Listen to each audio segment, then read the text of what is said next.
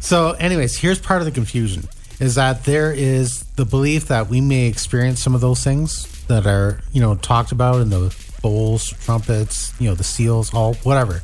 The thing is, it depends on your interpretation of the end times, your eschatological position. No matter what your stance is on it, it was put there for all to see.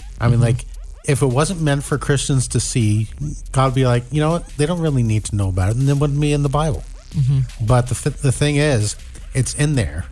And when it's in the Bible, that's part of proper biblical interpretation, is that it's not just for the audience of the day, but it's good for all time. So audience of the day, and, people reading it, even today and into the future, they can all look at it and go, okay, this is for me.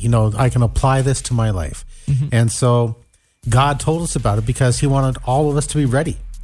Like Jesus, when he was on earth, he talked about the end times and he said, we need to be ready because we don't know the hour of his return. So to watch and be ready, right? Mm-hmm. Giving us all the chance to be saved because as God has said, later on, not wanting anyone to be, not wanting anyone to be lost, wanting everyone to be saved. Peter talked about that.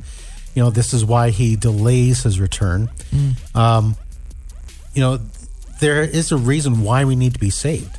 And part of what we see in Revelation is what we're being saved from, and not just hell itself, but those things leading up to it, we need to know what we're being saved from. Mm-hmm. There is penalty for sin, and God is sharing with us the need for salvation and shows us, hey, look, if you're not with me, this is what you could go through.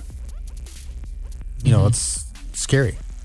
Because you think of the descriptions from, the seals, the bowls, the trumpets, all the things that happen, all the disease, the war, the devastation on the earth. When a third of the population is destroyed, waters are turned to blood, things like this, massive war, all these different things. It's just like, do you want to be part of that? I don't. And so this is why, this is part of why we become a believer, is like we get saved from participating in things like that. And I wonder if this almost is just a way of God saying, it's about it, it technically is a warning. It is. Like, this is what is going to happen. Yep. But it just also shows God's mercy too. Well, yeah.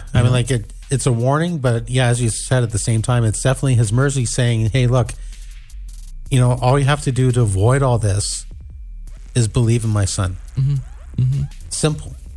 But yet some people are just like, no. And yet they're going to face all that stuff because of their unbelief. And yet at one point, we all know that one day every knee will bow, every tongue will confess Jesus is Lord.